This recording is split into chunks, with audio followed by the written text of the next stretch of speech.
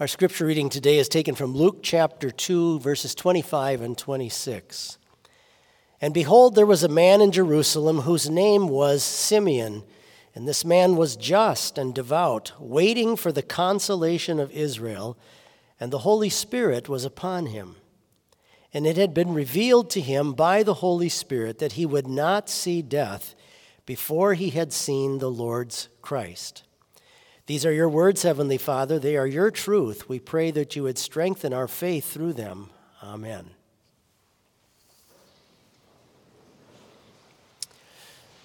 Sometimes we learn big lessons in life in a way we maybe didn't expect. I had one such lesson that happened to me during my vicar year. That's when you're a student pastor at a church in Minneapolis. I had been asked to go visit an elderly woman. She was in her upper 80s.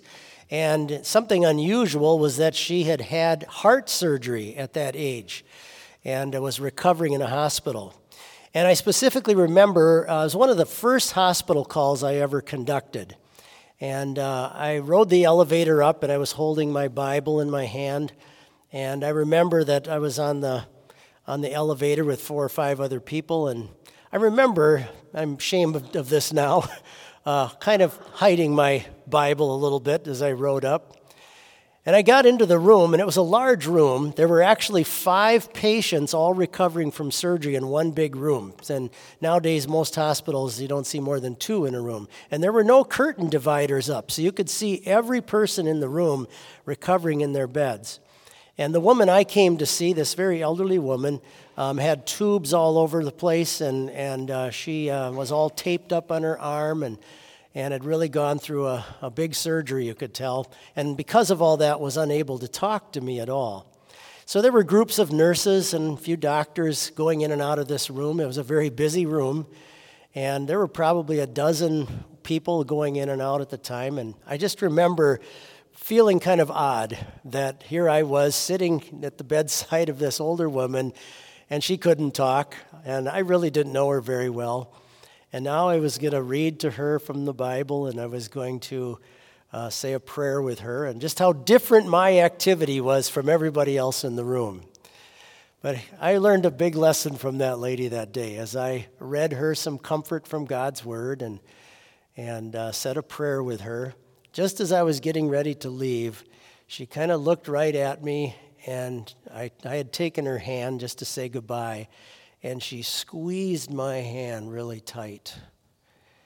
And it was kind of her way of confessing her faith and her way of showing her appreciation for the ministry, for the Word of God, and for especially her Savior.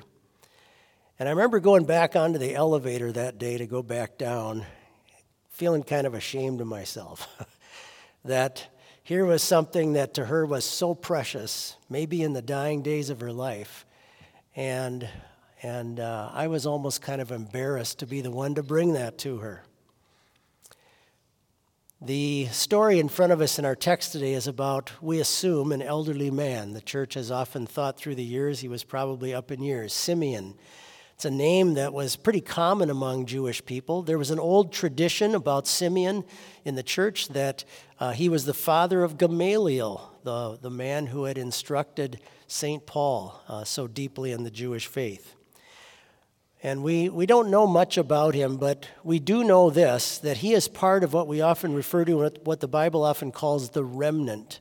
A remnant is that when God's word has been present in a generation, quite often it can be rejected, but God will always preserve his church and have a remnant left of those who truly believe. Many of the Jewish people at the time of Jesus' birth, many of the Jewish people had come up with some non-biblical ideas of what the Messiah would be. They thought that he was going to be some great, maybe political ruler or some great general that was going to bring Israel back into some tremendous prominence in the world and possibly cast off the Roman Empire and things. But here was Simeon in his humble faith, who by faith that God had given him, read through all of that and realized where the Messiah was to be found and the great prophecies that God had given about that. He stands at a crucial juncture in what we think of as the intertestamental period between the Old and New Testaments. He's a great tie between those two for us, and God places the story in Scripture for us, and the church still sings his famous Nunc Dimittis, "O Lord, let us now thy servant depart in peace," so often when we worship. But there are some tremendous lessons we can learn from him. One of the things that people know about us is that we hate to wait. The people that design and set up amusement parks know how much we hate to wait. They try to make the line feel like you're close, even though you might be a mile away. It could be a whole hour till you actually get on the ride, right? But they like to make you feel like you're really close to it. And the reason for that is if you just stretch that line all the way out, nobody would want to stand in it. We have to almost trick people to wait. And there's something in us that does not like to wait for things. And it points out the danger of spiritual impatience in us. We would like to be able to tell God when exactly things should happen. And sometimes when we have to wait for things, it can bring out a lack of faith in us. And I know for myself, it's a time when I can so easily get distracted from the things, all the other things going on in life, from the things that really matter.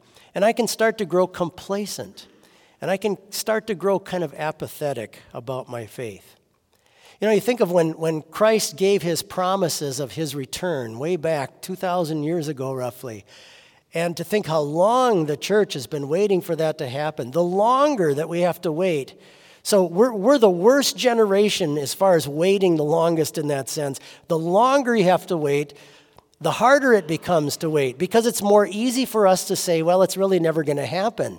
It hasn't happened yet, and so it feels like it's never going to happen. And that's when it gets dangerous. That's when the time becomes dangerous for us to assume that maybe this is never going to happen. But true faith, notice from Simeon that true faith embraces Christ and places its hope in him alone. There were probably other little babies and children brought into the temple courtyards that day. And yet, Simeon walks up to this young, poor couple and takes this little child in his arms. And I always wonder, what was it like for other people in the temple area that maybe witnessed this little event, to hear him talking about this little baby from this very poor couple, talking about this baby, using expressions like the salvation of Israel, the glory of Israel, and that God has delivered salvation to us, the hope of going to heaven. I just wonder what other people would have thought.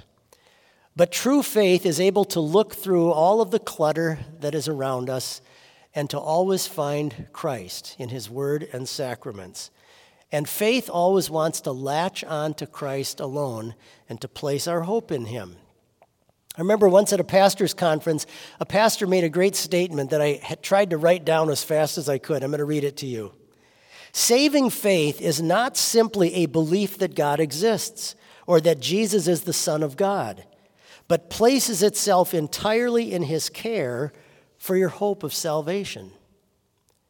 Imagine if you're on a small airplane and there was someone sitting next to you who happened to be an engineer for a parachute company. And this engineer is explaining to you how he's designed parachutes and how they work and the structure of them and the cables and all the stuff that has to go on and the clips and how secure and safe they are. And he can describe all of the stats about the parachute.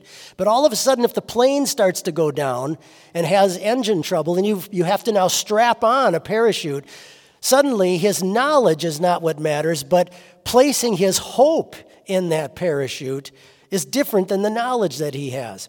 When God teaches you and me about Christ, he certainly wants us to have knowledge about him, but it's more than that. Faith is more than just knowing about Christ or who he is or breaking down the details of the doctrines about him. It means putting your hope in him. It means placing your hope of going to heaven in him, trusting in him, placing your confidence in what he has done for you alone. That is the true essence of faith. Faith is also, we see in Simeon, content to live here in this life, but is really always longing for the life that is to come.